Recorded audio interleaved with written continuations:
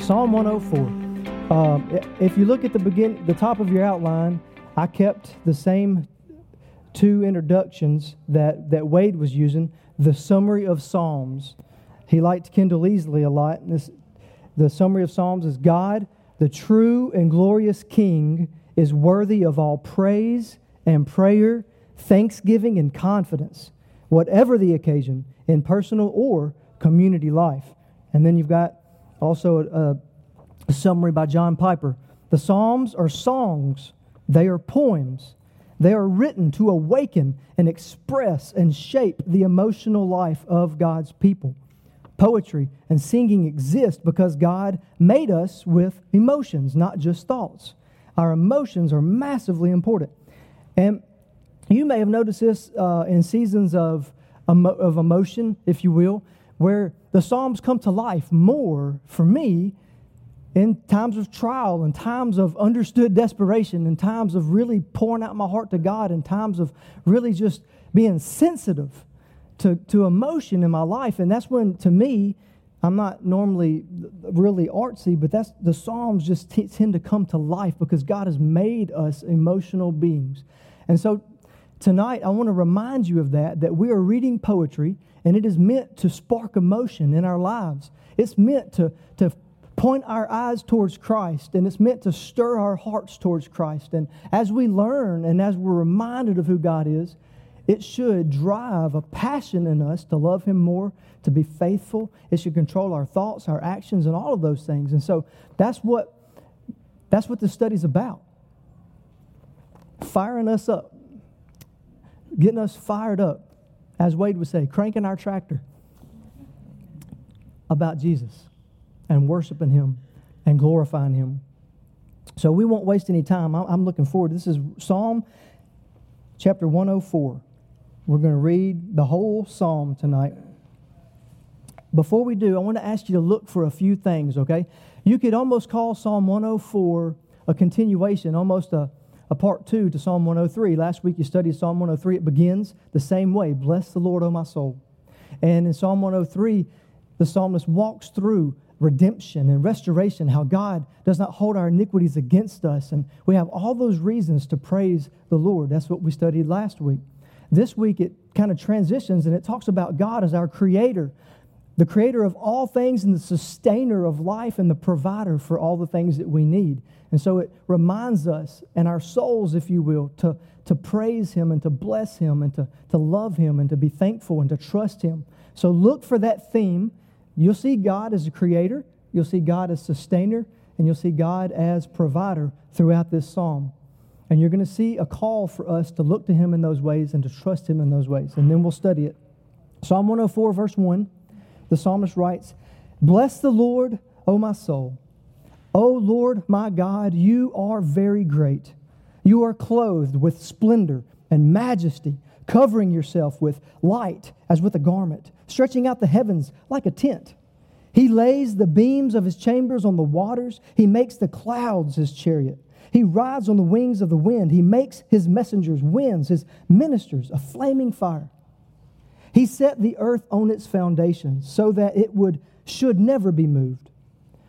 You covered it with the deep as with a garment. The waters stood above the mountains, and at Your rebuke they fled. At the sound of Your thunder they took to flight. The mountains rose, the valleys sank down to the place that You appointed for them. You set a boundary that they may not pass, so that they might not again cover the earth. You make springs gush forth in the valleys. They flow between the hills. They give drink to every beast of the field. The wild donkeys quench their thirst. Beside them the birds of the heavens dwell. They sing among the branches. From Your lofty abode You water the mountains. The earth is satisfied with the fruit of Your work. You cause the grass to grow for the livestock and plants for man to cultivate, that he may bring forth food from the earth and wine to gladden the heart of man, oil to make his face shine, and bread to strengthen man's heart. The trees of the Lord are watered abundantly, the cedars of Lebanon that He planted. in them. The birds build their nests. The stork has her home in the fir trees. The high mountains are for the wild goats. The rocks are a refuge for the rock badgers. He made the moon to mark the seasons. The sun knows its time for setting. You make darkness and it's night. When all the beasts of the forest creep about, the young lions roar for their prey, seeking their food from God. When the sun rises, they steal away and lie down in their dens. Man goes out to his work and to his labor until evening. O Lord, how manifold are your works! In wisdom you have made them all. The earth is full of your creatures. Here is the sea, great and wide, which teems with creatures innumerable, living things both small and great.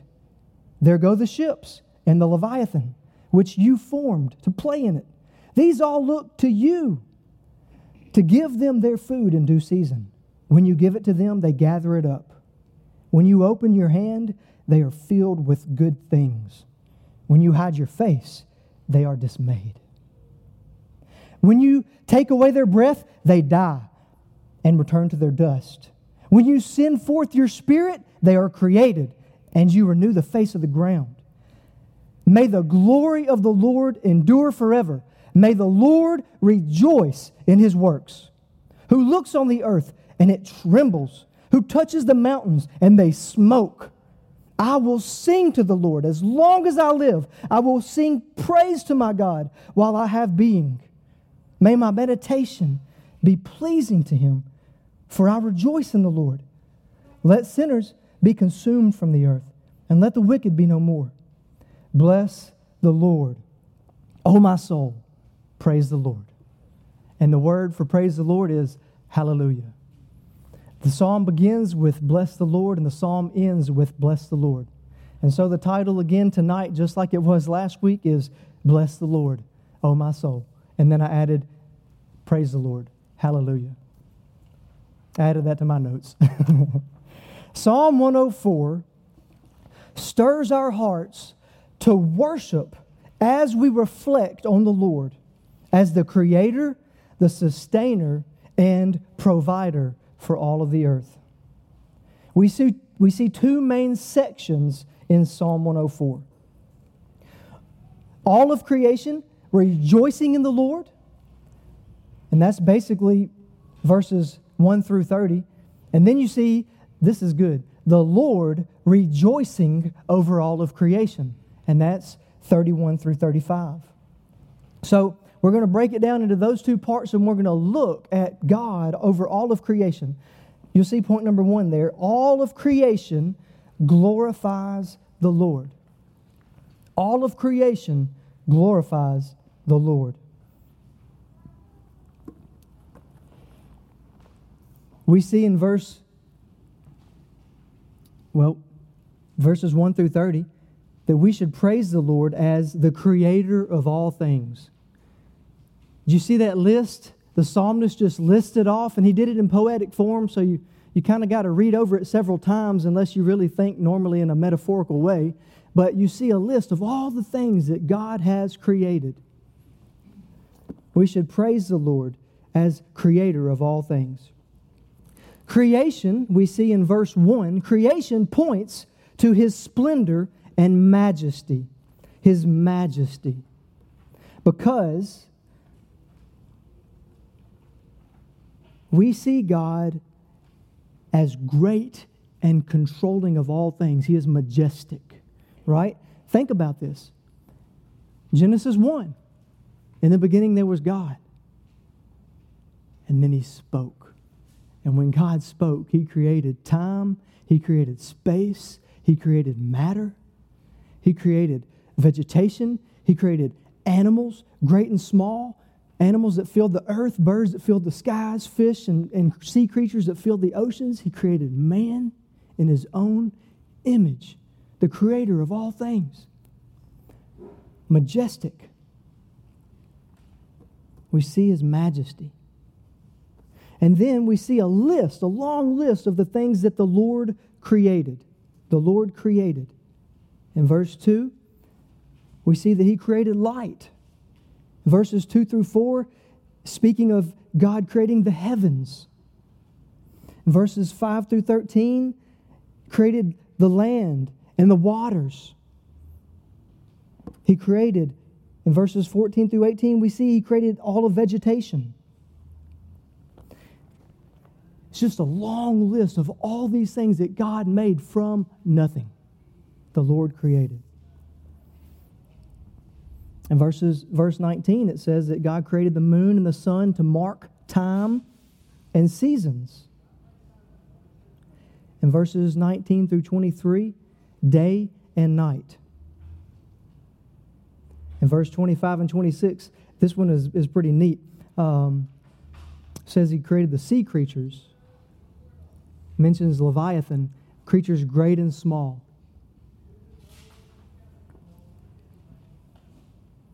Leviathan, I don't know what Leviathan is. I know descriptively that Leviathan is described in Job 41 as a mighty and fearsome creature.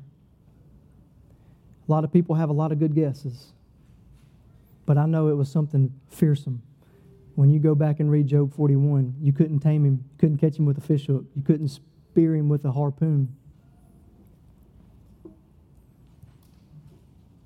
Verses 21 through 24, we see that He created land, animals, and man.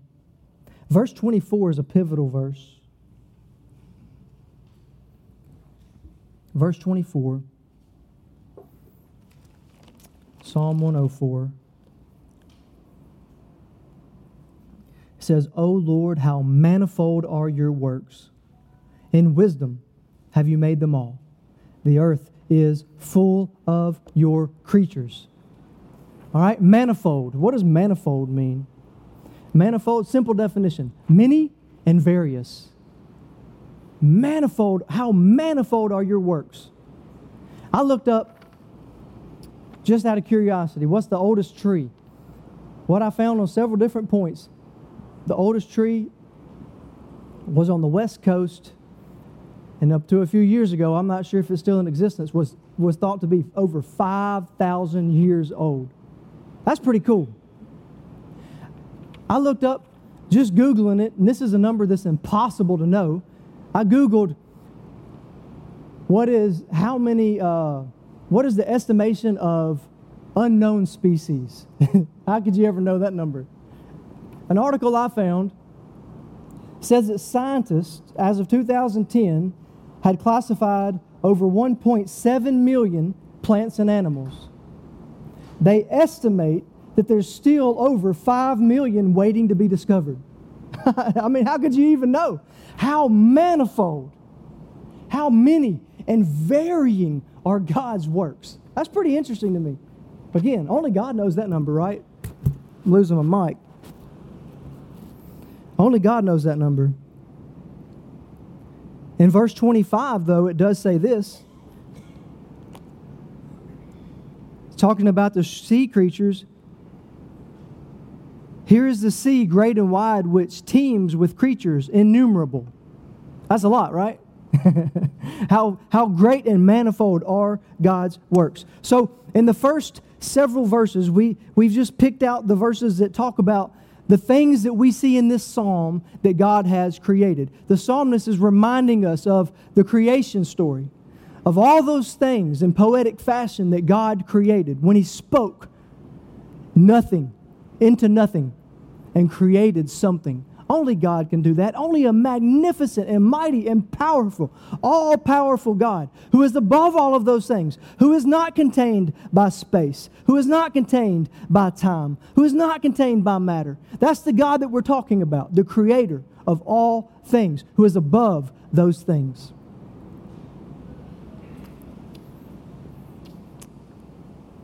Point B, if you will, we should praise the Lord as the sustainer of all things.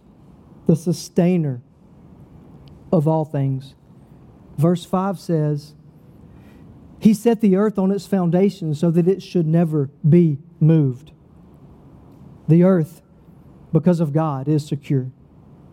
The only reason, think about this, how perfect things have to be for us to exist on this earth, scientifically. If we were too close to the sun, we'd get burned up. If we're too far from the sun, we'll freeze to death. Think about how perfectly it has to remain for us to have an environment that is sustainable for life. It's only that way because God is sustaining that. That is who we are talking about tonight. That is who we're looking to tonight. Verses 8 and 9. The mountains rose. The valleys sank down to the place that you appointed for them. You set a boundary that they may not pass, so that they might not again cover the earth. The Lord set the boundaries. The waters have boundaries. The waters have boundaries because God set those boundaries. You ever watch the waves at the sea, the tide roll in? Sometimes they have high tide, sometimes they have low tide. God's the one that sets the boundaries of where that tide is going to stop. Whether it's at the beach in Florida or whether it's at Arca Butler. God knows the boundaries. He is sustaining that. The earth's rotation and orbit, verses 19 through 23. The earth's rotation and orbit. Let me read that and explain it. Verse 19 says, He made the moon to mark the seasons, the sun to know its time for setting. You make the darkness and its night. When all the beasts of the forest creep about, the young lions roar for their prey, seeking their food from God. When the sun rises, they steal away and they lie down in their dens. Then man can go out. I added then. Man goes out to his work and to his labor until the evening. The Lord has given us the sun and the moon to mark day and night, to mark seasons, to mark years. He is the one who causes the earth to rotate on the axis, to orbit the sun at the pace that it does so that we can keep time like we do. He is the one that sustains that. He is the one in control of all of that. And can I tell you, sometimes I'm ashamed at how quickly I forget that. When things aren't going right in life, isn't it easy? Isn't it easy to take our eyes off of the one who controls the orbit of our planet and put it on a small problem? A huge problem to us, but a small problem for the one who holds all things together in His hands. He is the one who sustains life. He is the one who causes the earth's rotation and orbit. Verse 29, He sustains life with breath. What happens if God takes away our breath? We fall dead. We return to our dust. He is the one that gives us breath in this very moment. Megan and I were talking the other night, thinking about the months ahead, the years ahead, and I was like, baby, think about this time last year. Could we ever have envisioned where we would be at right now from a year ago? There is no way I could have envisioned that. It was not on my radar. You might know. From June, as of June, we thought we were going overseas. And here I am, able to preach God's Word to you tonight on a Wednesday, and it's almost September. Still August. I never could have guessed that, but do you know who did not get caught by surprise? Do you know who caused the circumstances to fall into place so that I would be here right now? And might I tell you, I'm very glad to be here with you tonight. I'm very honored and humbled to be here with you tonight, and I'm very thankful to be able to be here tonight. And it's because God has me here, and because God has you here, and because God has given us our breath right now. And if He gives us our breath tomorrow, we'll be here tomorrow. And if we worry about it and fret, it won't matter. It won't change a thing. Remember what Jesus said. Who could add a second to their life? None of us. God is the sustainer of life on this earth. He is the one. He is the one that made all things. He is the one that holds all things together. He is the one that we look to for our provision. He is the one that the animals look to for their provision, that satisfies the lions. and the wild donkeys, and gives refuge to the rock badgers and the mountain goats. He is the one. And all of those things glorify Him. Let's keep on moving. So, back up you go, just to revisit. All of creation glorifies the Lord. Letter A was praise the Lord as creator of all things. B was praise the Lord as sustainer of all things. And C, praise the Lord as the provider. I guess of all things is accurate. I was thinking more like for all things. Verses 10 and 11 says, He provides water for the animals to drink. Not just the animals, for us as well. He provides verses 12 through 13, and then verses 16 and 17. He provides habitat and refuge for wildlife. We'll read it. Verse 12. Besides them, talking about the valleys, the springs in the valleys. Verse 12, besides them, the birds of the heavens dwell. They sing among the branches, glorifying their God as they sing among the branches. He provides, says, from your lofty abode, you water the mountains. The earth is satisfied with the fruit of your work. Verse 16 says, the trees of the Lord are watered abundantly. He's doing it right now. Right now, the Lord is watering the earth. How quick are we to forget that? You know, think about it. Maybe farmers are a little bit more keen than I am. I'm a little bit more thankful for the rain. Sometimes my first thought when I heard the rain thunder down was, man, I'm going to have to talk a little bit louder instead of, thank you, Lord, for watering the earth. He's the one that brings the water and takes care of the trees. Let's keep moving.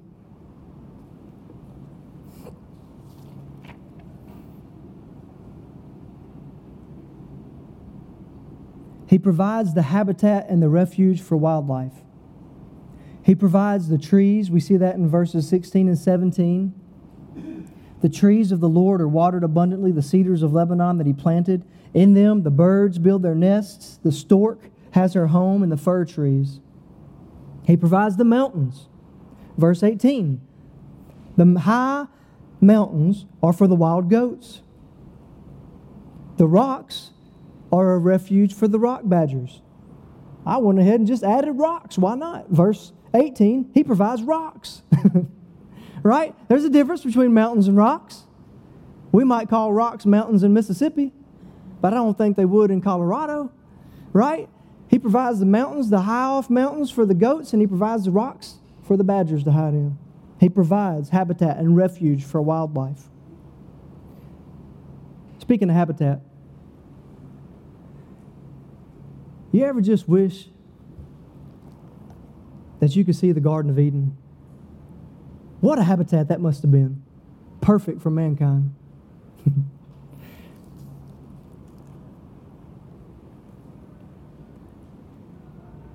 As beautiful as creation is now, and as much as God provides for us in this fallen creation, Eden would have been much better. Heaven's going to be much better as well. Right? God provides, but that doesn't mean we don't suffer. Doesn't mean we don't live in a fallen creation. But we look to heaven. And these habitats are a picture of His sustenance, His provision. And that's going to be so much better and compounded in heaven. Verse 14 says that God provides grass for livestock. He causes the grass to grow for the livestock, is what it says, and plants for man to cultivate. He provides garden plants for man to cultivate. Aren't you glad about that?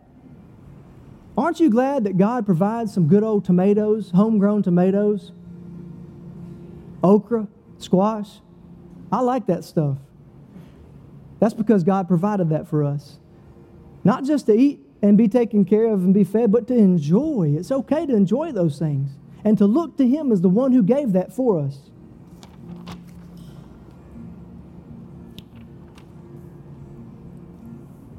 The next list we have There's three things that it says that God gave to man. And remember the context in which this is. In a place where there might not have been great water, and a place where the skin will get dried out quickly, in a dry and arid land, a place where there's need of sustenance. God provided abundantly for man in that setting as well. Verse 15 says that God provides wine to gladden the heart of man. He provides oil to make his face shine or to care for the skin. You ever get dried out? Oil. You rub it on there, get your skin all refreshed and rejuvenated. That's from God. That is from God. It says that He provides bread to strengthen the heart. Bread for food and strength. Everything. Verse 21 says that He provides food for the animals of prey. Verse 21 blatantly says the young lions roar for their prey, seeking their food from God. Verses 20 and 23 says, you make darkness, and it's night. When all the beasts of the forest creep about, that's not the best time of day to be out. When all the beasts and the prey, animals of prey are creeping around looking for food, that's not really when I want to go hang out. When we were living in India, there were leopards nearby. I mean, they said that's why there wasn't so many stray dogs. So we had this little flat porch-like landing thing above our entryway, and when we first moved up to the mountains, we didn't know much about leopards except we didn't want to be prey. So we come out and kind of look around before we walked out. Who knows, right? Big old leopards. Couldn't even carry a gun over there. You know, I mean, like around here, you know, hey, leopard comes, I have something to shoot at him with, but not over there. So you know what? If I was walking around at night, I had a flashlight and I was looking for animals of prey. That's not the best time to be out.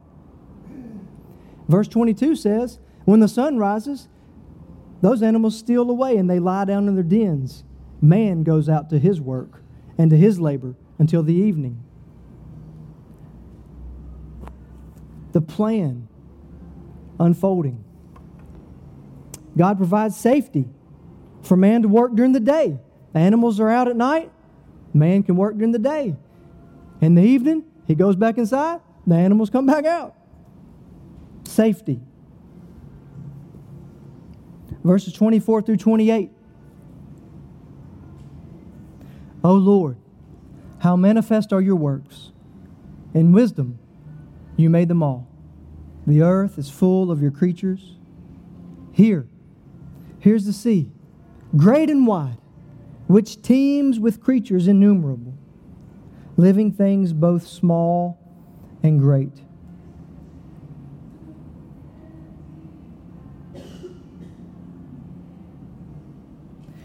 Verse 26, there go the ships and Leviathan, which you formed to play in it. These all look to you to give them their food in due season. When you give it to them, they gather it up. When you open your hand, they are filled with good things. Verse 24 and 28 says, God gives food for the sea creatures. Everything.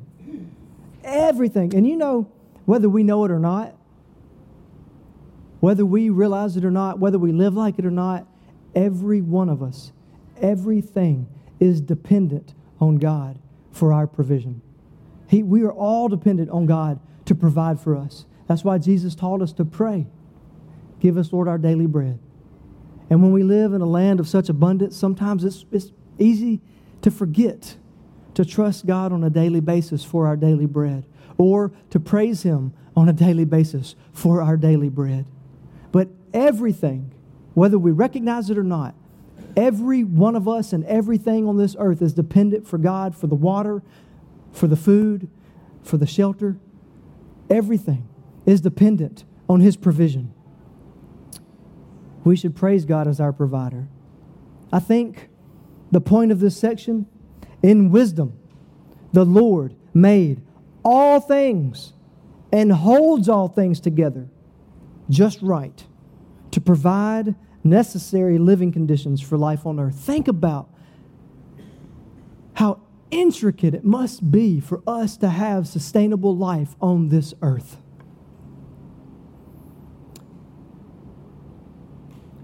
He does it with ease, so we can rest in Him. We should trust Him, and we should worship Him, and we should tell of His glory. That should be a byproduct. Bless the Lord, oh my soul. Hallelujah. Praise the Lord. We should not be anxious about anything, but so often we are. We live in a place and a time that minimizes the spiritual, right? Think about that. The time that we find ourselves in the Western society where things are so rational, which, by the way, I believe we have a rational faith, but we think of things from a naturalistic perspective, right? Mechanically. We really don't think about the spiritual implications behind these things as frequently, especially as a culture. We live in a time where it's quick to forget that God is in control all the time. We live in a time and place where cause and effect, we forget who is the one causing those things. It's so easy for us to lose focus. Maybe it's better if I say easy for me to lose focus. I don't know your heart. Hopefully you're doing better than I am. How often we forget that God is in control. I remember being amazed after we had moved away from the States and had been living in South Asia for a while and meeting brothers and sisters that may not know where they're going to get their daily bread. Brothers and sisters who could not afford to go to a hospital, and honestly, even if they did, the hospital wasn't really worth going to. A place where it's not uncommon to see someone get run over in the road because of crazy traffic, foolishness. And I had brothers and sisters, you and I have brothers and sisters over there in the Himalayas that are so much more quick to take all things to the Lord. They see the spiritual. They think with a spiritual reality in mind. If someone's sick, what do? They pray urgently. They fast. One of the pastors that we worked with told me, "Brother, don't worry about your son. I will be fasting and praying." He doesn't have a seminary degree. He doesn't have a church that can afford to pay his salary. But when he told me not to worry, that he was going to fast and pray, it comforted my heart. Because I knew he meant it, and I knew he believed it, and I knew that he had a relationship with God that I longed for. When someone needs something, they stop and they pray and they trust God to provide, because God is the only one who can provide in their circumstance. We don't think that way as often as we should, and I think if we're honest, our society doesn't think that way, and it informs the way that we kind of think, if you will. But I'm calling us, God's Word, Psalm 104, is calling us to be reminded of who our Creator, who our Sustainer, who our Provider is, and to run to Him. You know, I didn't know if I was going to even mention it. It's kind of fresh and kind of real. But even something as relevant,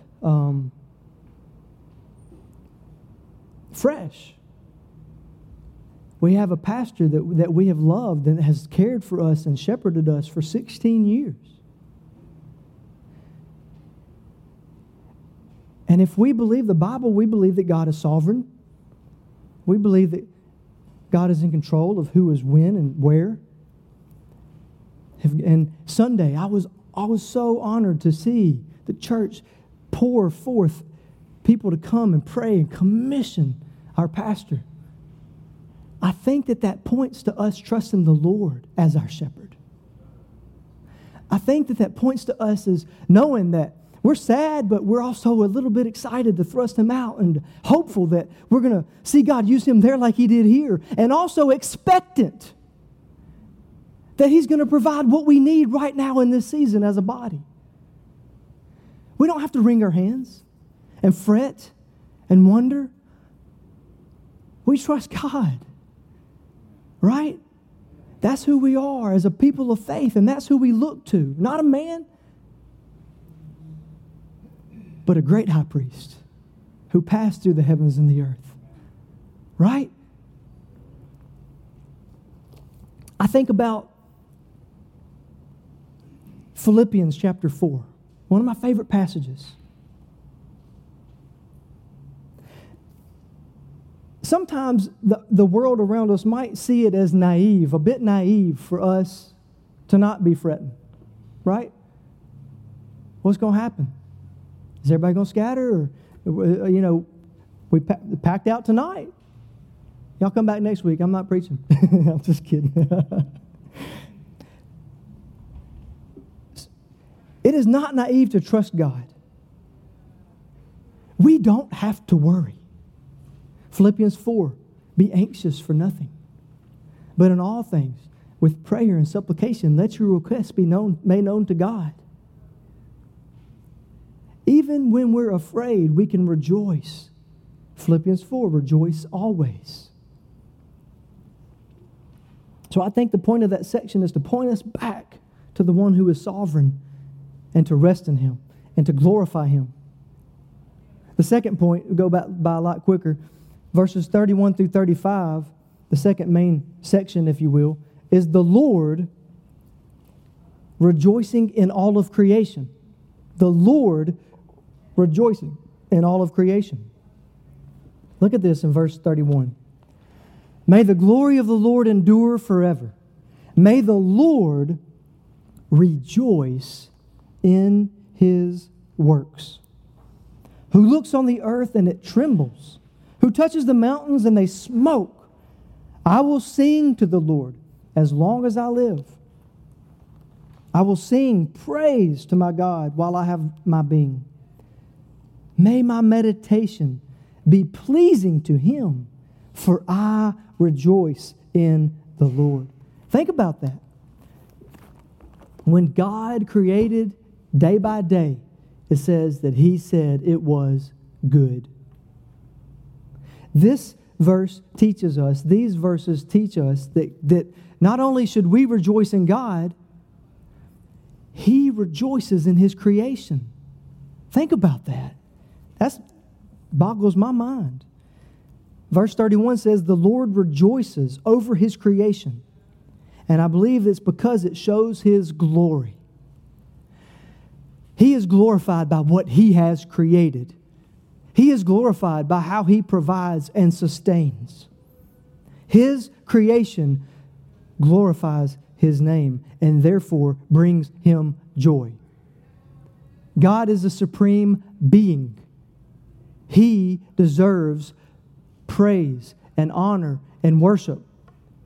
Creation gives him praise and honor and worship and glorifies his name. Therefore, he rejoices. Verse 33, the Lord is glorified when we praise him. It says, I will sing to the Lord as long as I live. I will sing praise to my God while I have being. Verse 34, our thoughts should bring joy to the Lord as he brings joy to us. Our thoughts. Verse 34 says, may my meditation be pleasing to him. Now I said our thoughts should bring joy to the Lord. Sometimes our thoughts aren't as pure as they should be, are they? I've got a friend that's a new believer. He sent me a message the other day and said, man, I am so excited about my time in the Word. Today God taught me that it's not so much that I have to protect what comes out of my mouth, but what comes out of my heart. Isn't that good? Been a believer for about a month, and the Holy Spirit's just showing him and giving him insight to the Word. What a prayer that is. Y'all know Psalm 19:14. May the words of my mouth and the meditation of my heart be pleasing in thy sight, my Lord, my rock and my Redeemer. I think that would help us if we pray those prayers and keep those verses on the tip of our tongue. It'll help our meditations be pleasing to Him, be something that brings our Creator joy. It says, last thing on here, the Lord is glorified when sin is dealt with. Verse 35. You know, I know, sin does not glorify the Lord because God is perfect. His perfect character is seen. When sin is punished, God's perfect character is seen. Now, we just learned in Psalm 103 that God forgives our sin. But we see here a plea for sinners to be consumed from the earth and the wicked be no more. How do we reconcile that? You've heard the analogy. God is a good judge. He's righteous. And in His righteousness, He can't just wink at or overlook sin, but it must be dealt with. It must be punished. And there's a day coming, and I long for it. I long for it when this sinful nature is put away. Don't you? I mean, I remember Adrian Rogers saying this, and it just, man, it cranked my tractor. When God saved us, He saved us from the punishment of sin. As He is sanctifying us, He's saving us from the power of sin. But one day, when God glorifies us, He's going to save us from the presence of sin. I long for that. I hate this fleshly body that's always tugging me in the wrong direction. But on a different note, we should long for that day as well, but I want to just be complete, put all the cards on the table with you tonight. Our righteous judge will not overlook sin. And being a church member is not going to get it done. It's not going to be acceptable. When God asks us, say that I was a member of Longview Point Baptist Church is not going to be the ticket. Vody Bauckham said, Mama can save you a seat in church, but she can't save you a spot in heaven. It's not by whose family we belong to, how righteous our parents are. There's only one way for us to not experience this kind of punishment. And that's when we see the wisdom of God, the love and the mercy of God come together. You know the story. It's a good one. It's worth repeating. Jesus left heaven, worshiped as God. He did not regard equality with God a thing to be clung to or grasped. He emptied Himself and He took on the form of a bondservant. Being made in the likeness of man, He was born. His deity, His glory, the splendor and majesty that we're reading about was clothed in flesh and veiled. He walked among us and lived a perfect life. Never sinned.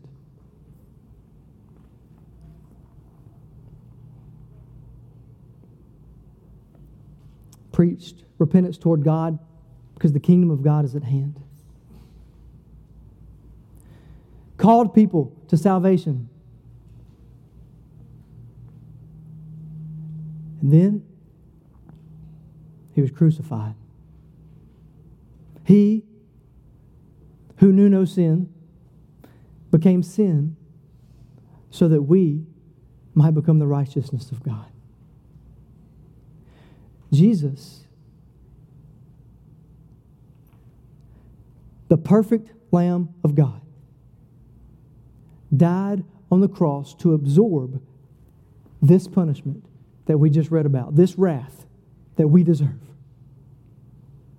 So that sin is punished But those who place their faith in Romans 6:23 says, the wages of sin is death, but the free gift of God is eternal life in Christ Jesus.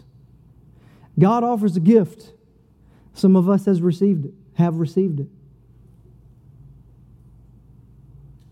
Some maybe not yet. But it's a gift that's free, but must be received. It's waiting. Tonight is waiting. You could be in this room. Maybe the Holy Spirit's kind of gnawing on you a little bit. I got good news for you tonight. God is holy and God is just, and He must punish sin or He would not be righteous. But He's a God of love and a God of grace and a God of mercy. And He not only provides food and water and shelter, He provides salvation. And it's available. Romans 10:13 says, all who call on the name of the Lord shall be saved. Tonight, all you have to do is ask Jesus. You can put your faith in Him and tell Him, I believe that you have died to pay the penalty for my sin. My prayer was this simple. God, my whole life I've known right from wrong, and I've always chosen myself over you. And I said, God, I cannot do it, but if you'll help me, I'll give you my life. And that night, He took it, and He gave me righteousness. And He's been changing me ever since. I want to tell you that there's a God in heaven that loves you. His salvation is real. His salvation is available, and it's abundant. Now, I tell you that story, and I trust that most of us in this room have tasted that and seen that God is good. The gospel is not just for people who are lost. It's a great reminder for all of us tonight that we serve a mighty God who is mighty to save, who loves us even when we're unlovable, who pursues us and provides salvation for us even when we spit in His face. That's the God that we run to tonight in Psalm 104. So the point in this small little section about the Lord rejoicing over creation, do you know what glorifies God? You know what He rejoices over? Sinners being saved. His glory is seen when we are saved, and His glory is seen when sin is dealt with. And He rejoices in His name being glorified. The Lord rejoices in creation because it glorifies Him. When we do what we were created to do, we glorify the Lord and we bring Him joy. Listen to this. You can bring joy. You can bring the Lord joy by your thoughts and by your praises and by your actions. Isn't that good news? I mean, how finite are we? And how good is it that we could bring an infinite God joy? That's good stuff. It motivates me to try to love Him well when I'm reminded how much He loves me and that it doesn't make sense to me that my little old life down here in Hernando, Mississippi would give God joy, but it does. And it motivates me. Don't you remember? I remember being a new creation in Christ, brand new believer. And I remember just devouring the Word of God. And the more I learned about God, the more I loved Him. And the more I loved Him, the more I wanted to serve Him and honor Him and please Him. And that's the ticket, guys. That's what we fight legalism with. We just studied through Galatians. This isn't religion. This is relationship. God, our Savior, rejoices over us. So, I'll give you another point. Gave you a point of 2 sections. I think this will sum up Psalm 104. Slow down and reflect on God's goodness, His power, His majesty, and His wisdom, and worship Him for who He is. Trust in Him as the sustainer and provider of all things, and tell of His goodness and His glory. Cultivate a heart of praise and worship. It is so easy, and I'm just going to be transparent. told you I'm not very poetic naturally. Megan will tell you. I don't write her love poems.